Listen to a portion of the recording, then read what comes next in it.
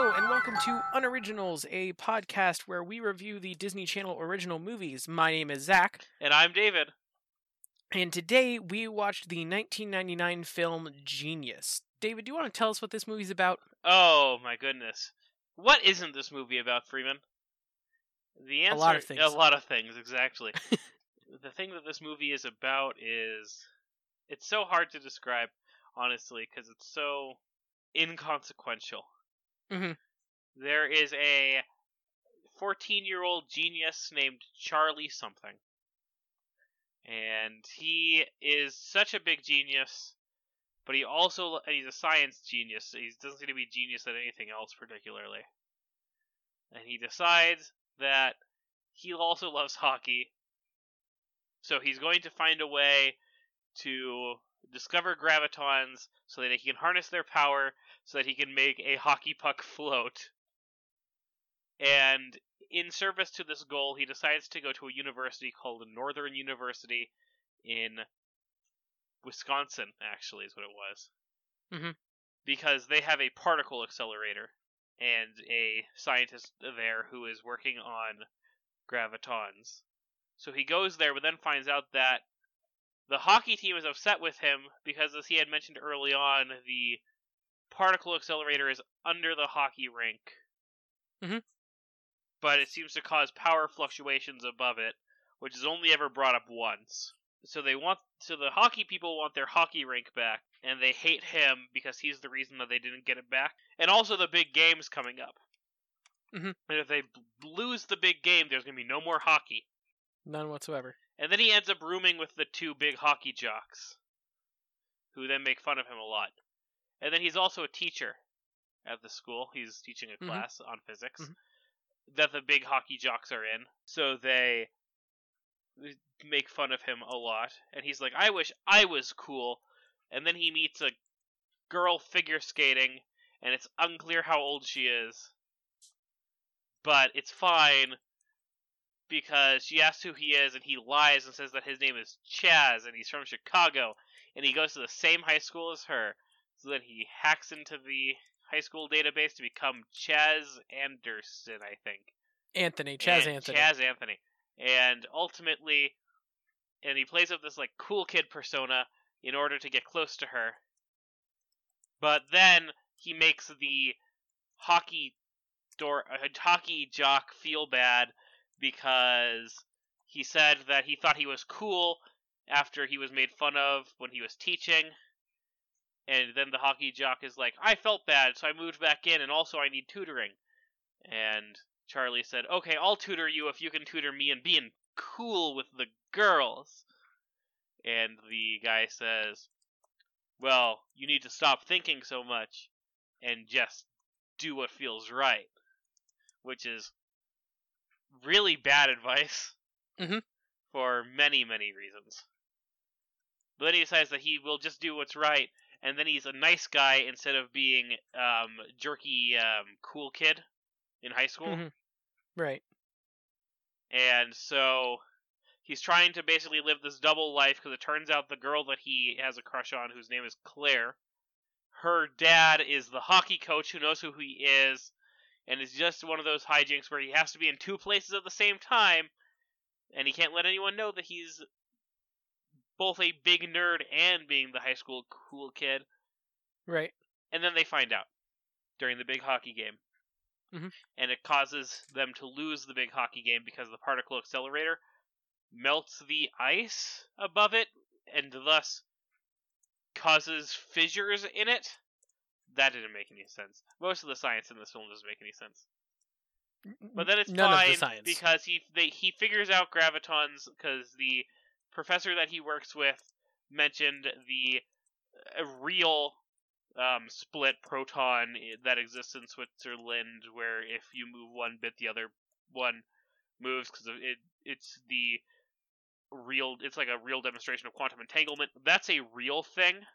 Mm-hmm. Look it up. Look up the split proton or quantum entanglement. That's a real thing. It's really interesting. Then they absolutely ruined that by everyone being mad at him and him going, I want everyone to like me again, so I'm going to make them win the rematch for the big hockey tournament, and does so by hooking up discs with split gravitons in it, and then using those to foil the plans of the bad hockey team who cheats a lot, because it's okay to cheat against them because they're cheaters, and then they win the big hockey game and everyone likes him again if he kisses the girl, despite the fact that he lied to her for the entire film. Yep. So he does a good deed and wins the girl because he did a good deed, which is a stupid trope. And that's it. That's the film. Yep, that's it. That's the movie. There's nothing else to it. It's... Oh my god. Freeman, you know what I'm going to ask you? Because I always ask you, what's one thing you like about this film? I usually ask what you like about the film first. Right. And I want you to tell me what, if anything, there is. See, that's a hard question. It is. This movie's pretty bad. Well, and it's not even...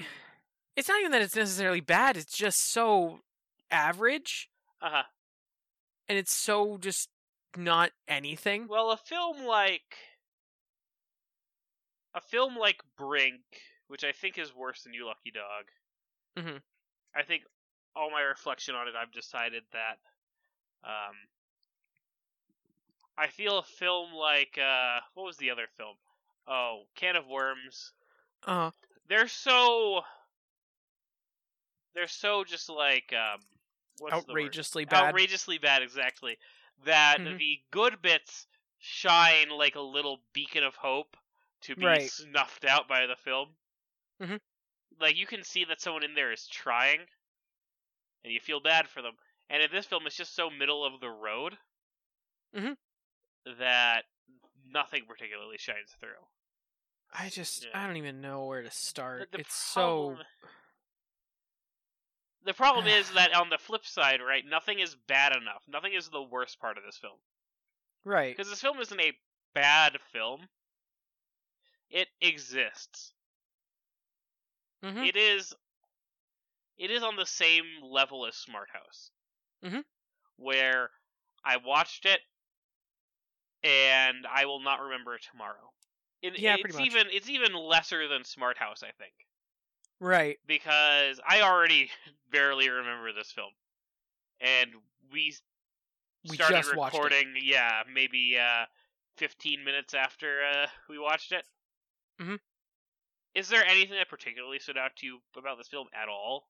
Not really, other than just... Oh, no. You know what did stand out to me? Okay.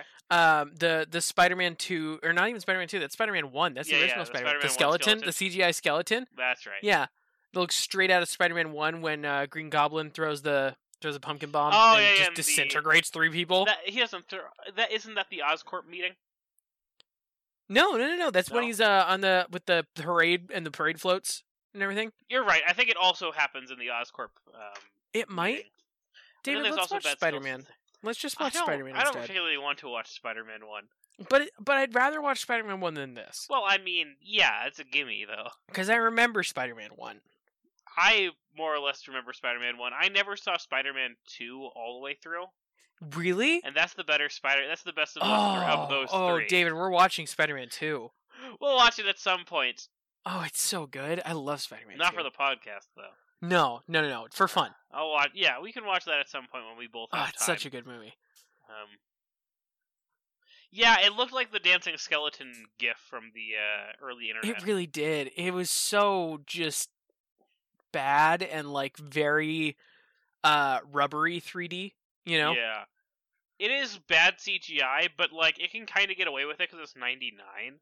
Right, like it's fine. It's just so stupid looking. Yeah, it's a 99 TV movie, but like, what year did The Mummy come out? That's a great question. Because it has the same like level of CGI. It's just that The Mummy's held up a little bit better. Mm-hmm. Because it's supposed to be, it's fantasy. Right.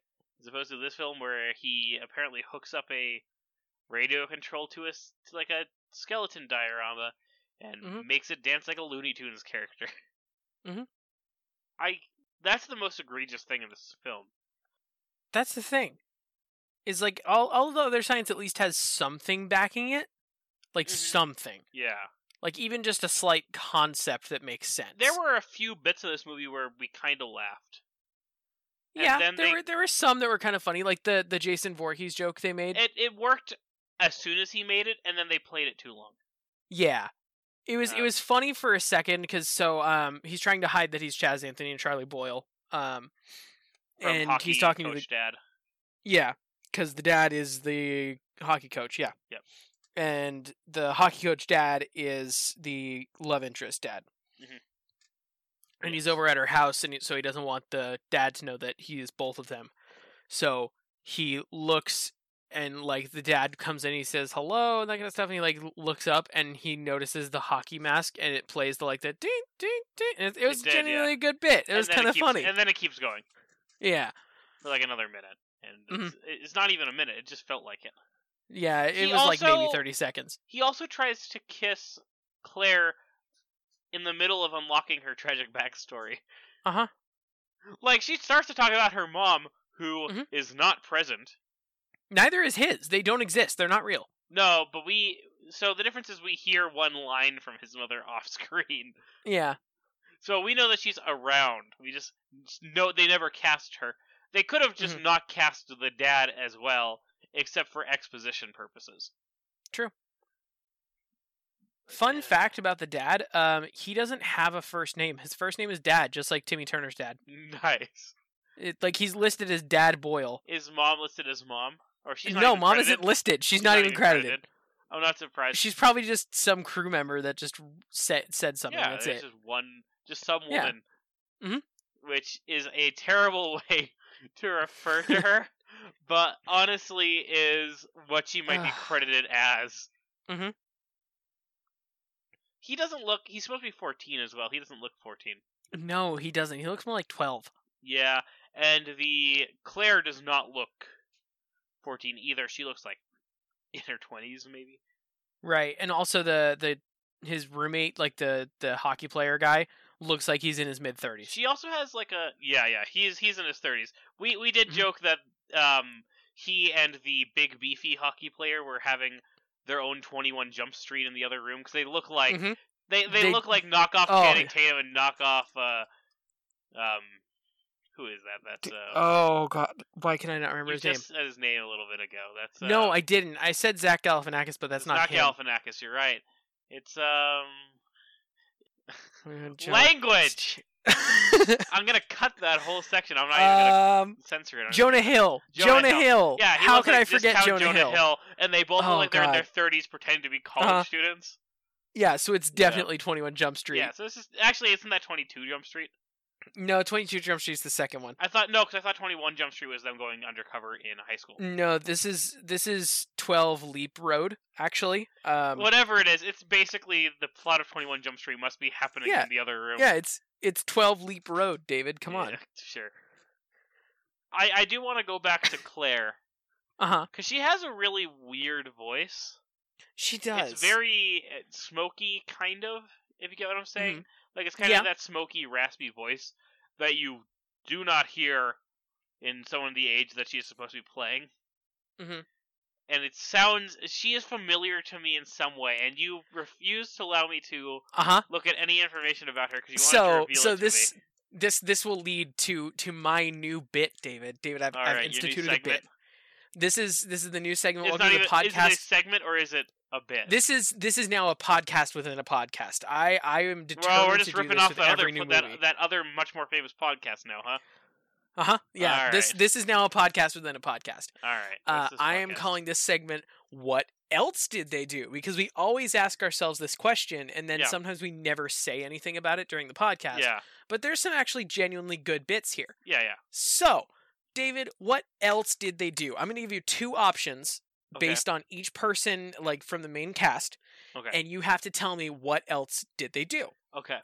So first up is Trevor Morgan. He plays Charlie Boyle / Chaz Anthony. Okay. We already went over this, so I should know. Was he in A, Osmosis Jones, or B, Jurassic Park 3? Oh no, we didn't go over this. I'm betting he's in Osmosis Jones in one of the live action segments. Final answer? The final answer. Nope. He is in Jurassic Park 3. He is Okay. Eric Kirby in Jurassic Park 3. I don't know who that is. I don't either. Which one's Jurassic Park 3? Jurassic Park 3 is the one where there's dinosaurs. Hang on. You don't even remember. That's the one that there's not a... Is that the one that the Lost World is actually based on? Jurassic Park. Is that that's not the one where they are in the city, because that is the end of Lost World. That's the one with the Spinosaurus. The one where they're in the city, or 3? No, 3. The one with the Spinosaurus is 3.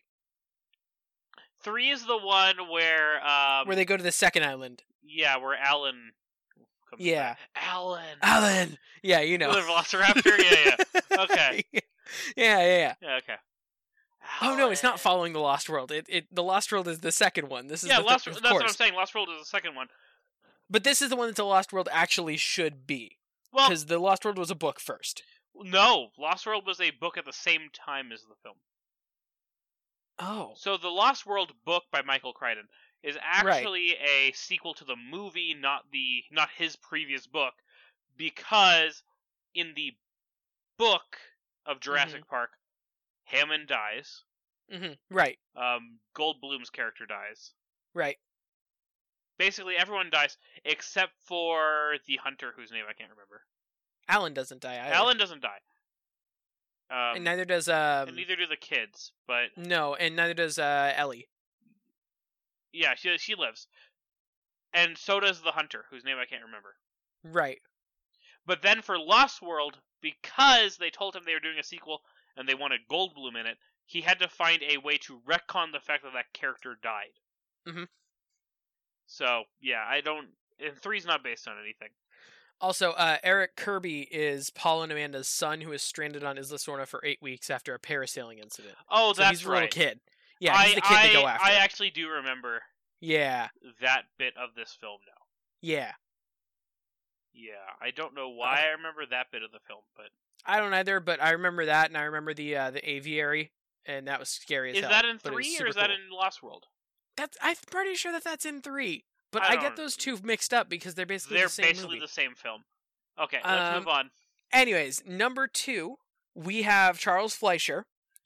He plays Dr. Crickstein. Yeah. Now, was Charles Fleischer in... Okay, so you might see this. Was Charles Fleischer in A, We're Back, A Dinosaur Story, or B, the 2008 film Star Wars The Clone Wars? So he was in We're Back, A Dinosaur Story. He has a cameo voice role. Yes, that's correct. He voices Dweeb in We're Back, A Dinosaur Story. I did read that one. Yeah. So, you saw that one. He's actually like a well-known voice actor. Yeah, he voices Roger Rabbit. Yeah, and basically that's all he's done. But I mean, he's done some... He was in Balto 2 and Balto 3. Not the first Balto, though. Yeah, not the first Balto. Well, I think he plays a character who wasn't in the first Balto. He plays Boris. I don't know who that is. Oh, no, that's the goose. There you go. Who is in the first one. So then why isn't he listed for having been? He must have not played him in the first one. I guess not. That's weird. Okay. Anyways, played him in the first one.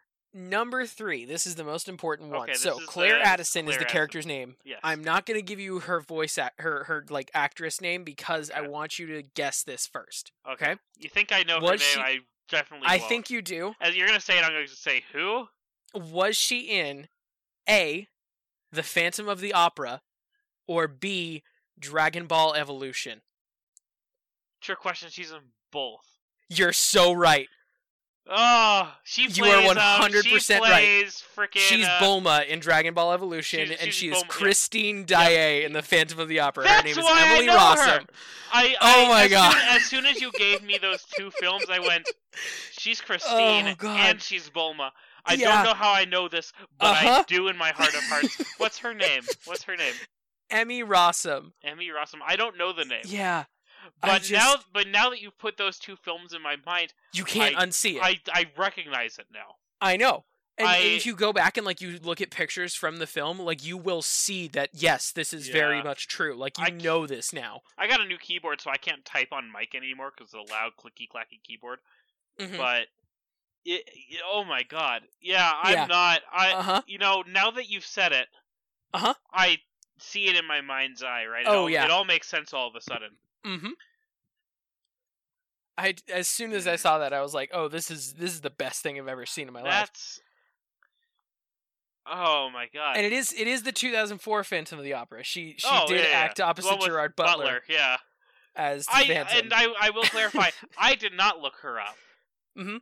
We did not discuss it prior to this. No, because I wanted this to be on the podcast. As soon as you said those two films, the answer came into my mind, and I knew it in your heart of hearts. I knew it had to be both. I didn't know that they were the same person in both Mhm. those films. I thought they were different people because they look so different. No. But, oh my goodness. Mm-hmm. Oh, is that the end of that segment? That's a good segment. That is the end of what else did they do. I feel like that's a pretty good bit. It's a good bit. I have a bit too, but we're going to put that off a little bit, I think. We don't want to do them back to back. But I don't know what to talk about. That's the problem. We need 2 bits for this film. Mm-hmm. And in the future, maybe we'll rotate. Right. But, we can rotate bits. Yeah. That's fine. So last time, I brought a new segment. Mm-hmm. I brought Ban This Band. Right. But this film, one of the things that it's devoid of is music. That's true. There's not a lot of music. Very little music, except for a mention of the Backstreet Boys, and then me making a Wicked reference that that they're back all right. Yeah. Well, I made a Wicked reference as well, is what I'm saying. Oh, yes. Because they started flying. So I couldn't do Ban This Band for this one. I wanted to, but there was no information for it. So instead I'm doing the new segment, Direct to TV. Rod Daniel. Ooh. This is interesting. Direct because it is the director, and to TV because this is a TV movie. Okay. And he has and it's about his filmography. Mm-hmm. It's a very short filmography. And much like the last one, it is 3 questions. Okay. I made this while we were watching the film, for anyone who was wondering. Because watching the first 25 minutes of this, I knew that we needed something. Yeah, because it's dry. The first 25 minutes feels like half the film. Mm-hmm. The next 25 minutes feels like 5 minutes, and then the last half hour feels like an entirety 2 of the hours. Film. Yeah. So it feels longer than the entire rest of the film. Yeah, and Rod Daniel.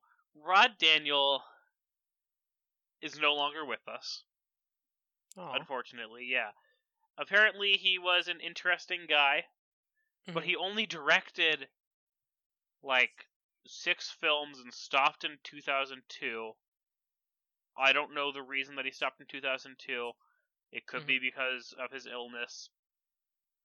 This is not to make fun of him or denigrate him in any way. It's to make fun of his filmography, because it's a mess. It starts off with the peak and sharp drop from there. Mm-hmm. So here's your first question, Freeman. It's multiple choice, 4 choices, as usual. Of course. Rod Daniel's first film was also his best. It starred Michael J. Fox and inspired a generation of something. Your options are Back to the Future, Doc Hollywood, Teen Wolf, or Homeward Bound. Oh, it's Homeward Bound. It is not Homeward Bound. It's not Back to the Future. There's not Back to the Future. No. He didn't direct Back to the Future. He did direct Teen Wolf, however. Michael J. Fox is in Teen Wolf? Michael J. Fox is the wolf in Teen Wolf. How did you not know that one? I haven't caught up on Teen Wolf. No, the movie, Freeman. I know. I've never seen it. Yeah, and that's understandable and fair. But he is the titular Teen Wolf. Huh. Back when Michael J. Fox was a teen. Yeah. Isn't that wild? Understandable from back when he was a teen. People like Teen Wolf. Yeah, people like Teen Wolf. Right. It's a half-decent film. Right. It is, however, Rod Daniel's best film. Mm-hmm. And we'll get into 2 of his other films here in a minute here. Oh, boy. Because you can't make much joke about him directing Teen Wolf. But you can make a joke about the fact that Rob later directed this dog-based sequel that he didn't direct the original of. Okay. A. Dog-based, 101 got it. Dalmatians 2. B. Lady and the Tramp 2. C. White Fang 2. D. Beethoven's Second. Well, I know it's not 101 Dalmatians 2, because that's actually called 102 Dalmatians, you fool. Well, that's just how I wrote it. I know, but, And actually, it would be 101 Dalmatians 2 Spot's Tale. Or whatever it is. Spot's Adventure. Whatever. I don't think it's that.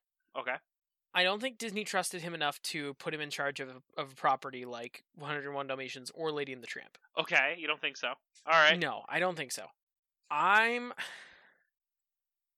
have a feeling that it's White Fang, because I've never heard of that. So White Fang 2 is also, I will give you some hints before you lock in. White Fang 2 is actually a Disney property. Really? It is, yep. And the Beethoven films were... I know what those ones are. Yeah, they're Universal. Right. But it's worth noting that he would later direct Genius, which is a Disney film. Mm-hmm. Or it's technically a Disney film. I'll get into that when we're done with this segment. I'm going to go with Beethoven's Second. Yeah, he did in fact direct the second Beethoven movie. Nice. He did not direct Beethoven. He did not direct Beethoven's third. Only the second. Only the second. Only the second. And him directing one sequel out of a group of sequels. Mm-hmm. And there's like 8 Beethoven movies, by the way. Well, yeah. So him directing sequels for films that have a lot of sequels is a running theme. Okay. That's fun. Because the final film Rod directed was the 4th film in this famous franchise. A. Okay. Home Alone 4. Ooh. B. Alien Resurrection. C. The Land Before Time 4. D. Spy Kids 4D. Spy Kids 4D isn't a thing. Isn't what? No, it isn't a thing. It's Spy Kids 3D. No, there's a Spy Kids 4D. I looked. There is not. There absolutely is. I looked it up, Freeman. I'm Googling this right now. Spy Kids 4D. Yeah. No, it's not. It's Spy Kids All the Time in the World. That's a different thing. Spy Kids. No, it was listed on IMDb. Oh no, you're as right. Spy Kids You're right. 4D. All the time in the world. Yeah, because it's in Aromascope, whatever the hell that means. Yeah, because they gave you a little cardboard scratch and sniff, Freeman. Yeah, I forgot about that. Okay, all right. Yeah.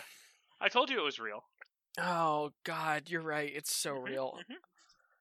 We should watch those movies. No, we should not. The first, it would go. That one's pretty good. That one's all right. Oh, that's pretty bad. Please stop. And then they did, thankfully. Yeah. Oh man, I'm kind of feeling Land Before Time because dinosaurs. Land Before Time 4. Yeah, I'm kind of feeling Land Before Time 4. Well, I will tell you. So, Alien Resurrection. Are you locking that in, by the way? Yeah, Land Before Time. I believe Alien Resurrection was directed by Ridley Scott. Oh, no. Alien Resurrection was directed by Joss Whedon, actually. I'm pretty sure. Oh, really? I'm looking it up. I'm pretty sure that one was the one that was directed by Joss Whedon. Yep, that one was directed by... Sorry, screenplay by Joss Whedon, director Jean-Pierre Jeunet. Okay, sure. You know one of those names. Mm-hmm. Spy Kids 4D, directed by Robert Rodriguez. Okay. He directed all the other ones and also, I think, the first 2 Harry Potter films. No, that's Christopher Columbus. Oh, you're right, Chris Columbus did. But Robert Rodriguez did all the Spy Kids movies. Did he do... He did another film. Anyway, doesn't matter. Because what matters... What matters is that I'm still in the running here. No, you're not. Oh, Land Before Time. Yeah. Yeah, I'm still in the I don't running. know who directed Land Before Time 4. Ah, damn it. That film came out... God knows when. I don't even know when it came out. I didn't look that hard. I know that he directed Home Alone 4, though. Uh-huh. Home Alone 4, which famously recasts Kevin McAllister. Yep. And is basically just a retelling of the first. Mm-hmm. It's not an interesting movie. It was also No. his last movie Mm. in 2002. Not particularly a good film to have No. on your filmography. And, maybe he said, I'm not feeling like I'm not up to making films anymore. Or maybe the, basically everyone who ever worked in Hollywood said, you should make no more films. Please don't. Please no more. Mhm. Which is basically, which I hate to say is entirely fair. Yeah, it's understandable. If this film if the best film you direct is Teen Wolf, Mhm. and the Disney Channel original movie that you direct is Very much not Teen Wolf. very much not Teen Wolf, and extremely mediocre, but almost, but somehow not that different from Teen Wolf. Because if you think about it, Teen Wolf is someone with two personalities. Mhm. He likes basketball. I don't think he's particularly smart. But there's some recycled plot points from Teen Wolf. He uses his powers to save the sports day. Freeman does do a werewolf to dunk. I'm pretty sure. In this, he uses his gravitons to fly. Right. There's nothing in the rulebook that said a werewolf can't play basketball. True. Yeah. I don't know that we can even continue this episode longer. I'm currently searching on eBay to try and find the Aromascope from Spy Kids 4D so I can watch this movie as it was meant to be watched. As it was meant to be watched. But unfortunately, no one is selling them. God, I wonder why. They're made of flimsy cardboard. Spy Kids 4D Aromascope. No one's selling them. Yeah. No one's selling it. How would it's? I feel like someone out there has one of these. Well, yeah, they certainly have them, but they don't know where it is. Right, but I want to watch this. Well, if you can buy an unopened Spy Kids 4. No, because the thing is, they only did the Aromascope in theaters. That's why they probably threw them out when they left. Well, but someone must have kept this. Yeah, some 5-year-old kept theirs. And then, right, spilled their juice on it, Freeman, and it got thrown away. No, David. Some movie buff out there whose their whole thing is Spy Kids kept their Aromascope. If you're listening to this podcast, please email us at unoriginals98@gmail.com. I will pay you so much money for this because I want to know. I need to know. I know what the smells are. I can see them, but they have them listed on the wiki page on the Spy Kids wiki for the Aromascope. But I just need to watch this movie with that. I'm a huge fan of the Machete Expanded Universe, which is why I have an original Spy Kids 4D Aromascope. You can purchase from me for $1,000. Done. I'd like to let you know, David, that on the wiki page for the Aromascope, right? Mm-hmm. Number 4 and number 6 are definitely the funniest. Okay, I don't know what they are. Smell number 4 is not just cinnamon, but cinnamon question marks at cinnamon, know? Oh, and, okay. And number 6 is not just chocolate, but chocolate with an exclamation mark. It's chocolate, Yeah. That's me peeking the microphone there. Oh, God. Freeman? Yeah? Out of 20 half gravitons... Uh-huh.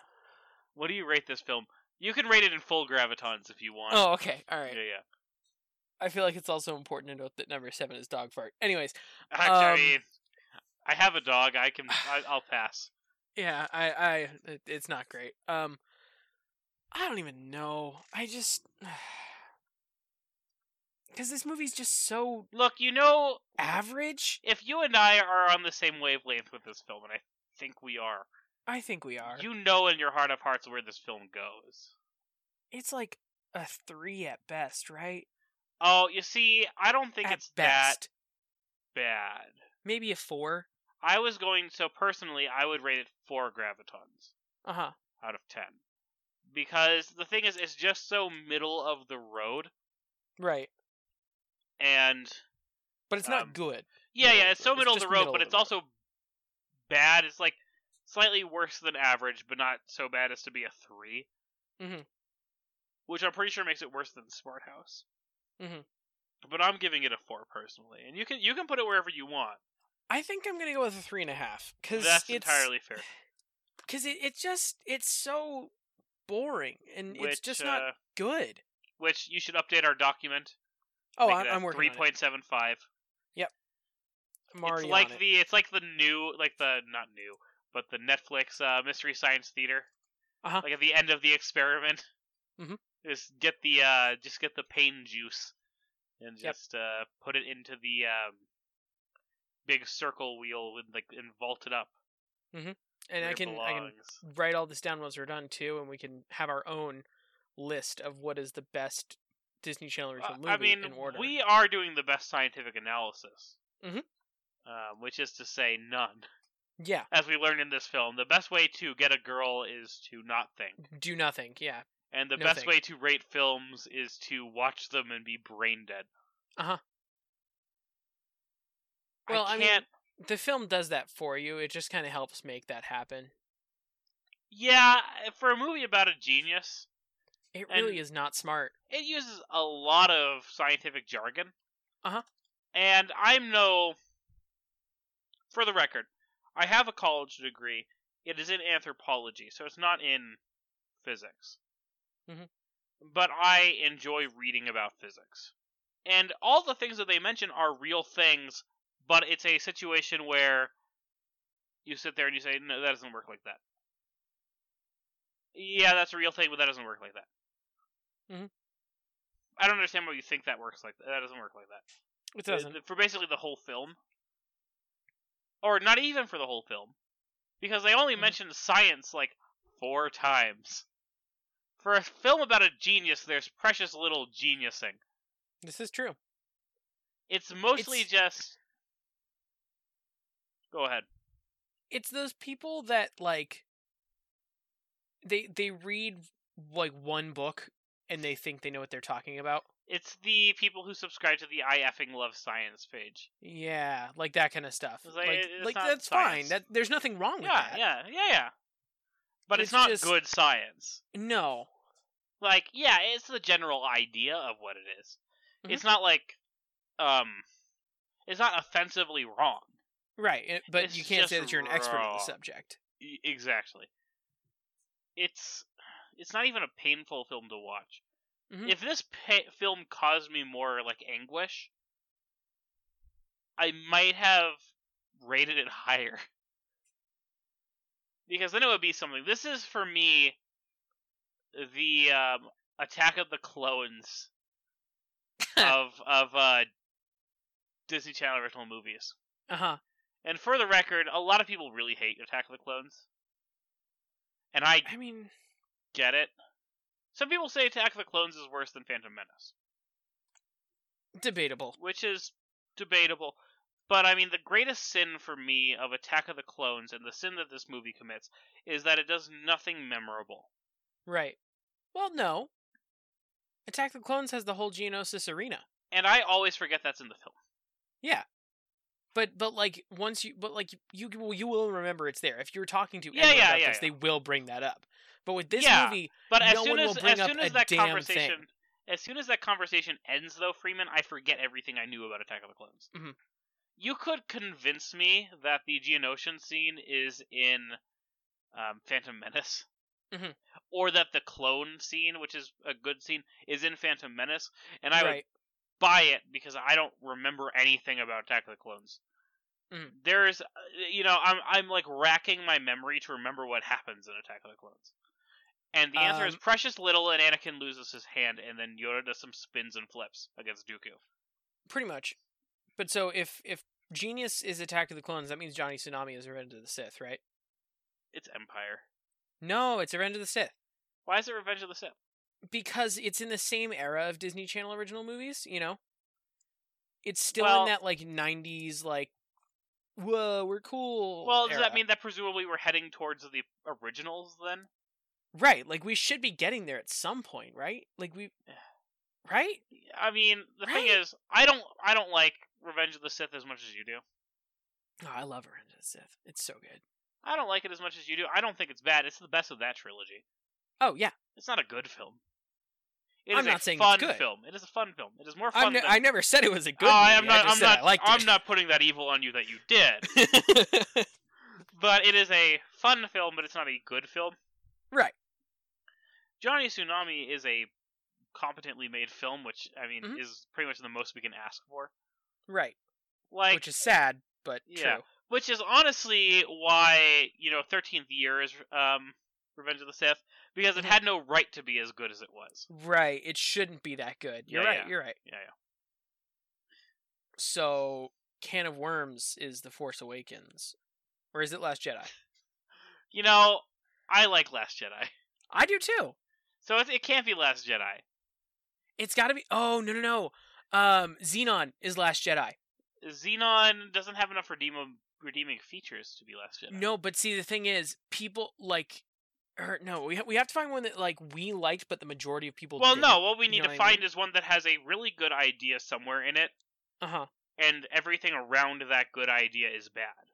Okay. Because the only good part of Last Jedi is when Rey is hanging out with Luke.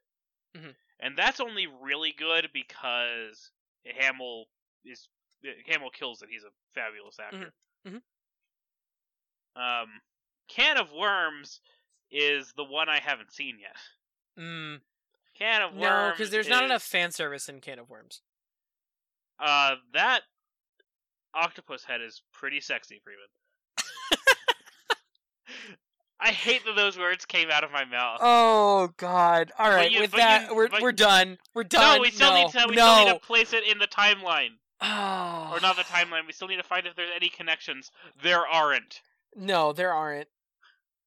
I mean, connections. as with any science connection, it's like maybe this eventually links up with Xenon. I guess. But in Xenon, they're studying gravity. Right, so that actually might make sense. In Xenon, they're studying gravity, which this film solves. Well, but they're studying gravity in a vacuum. Space.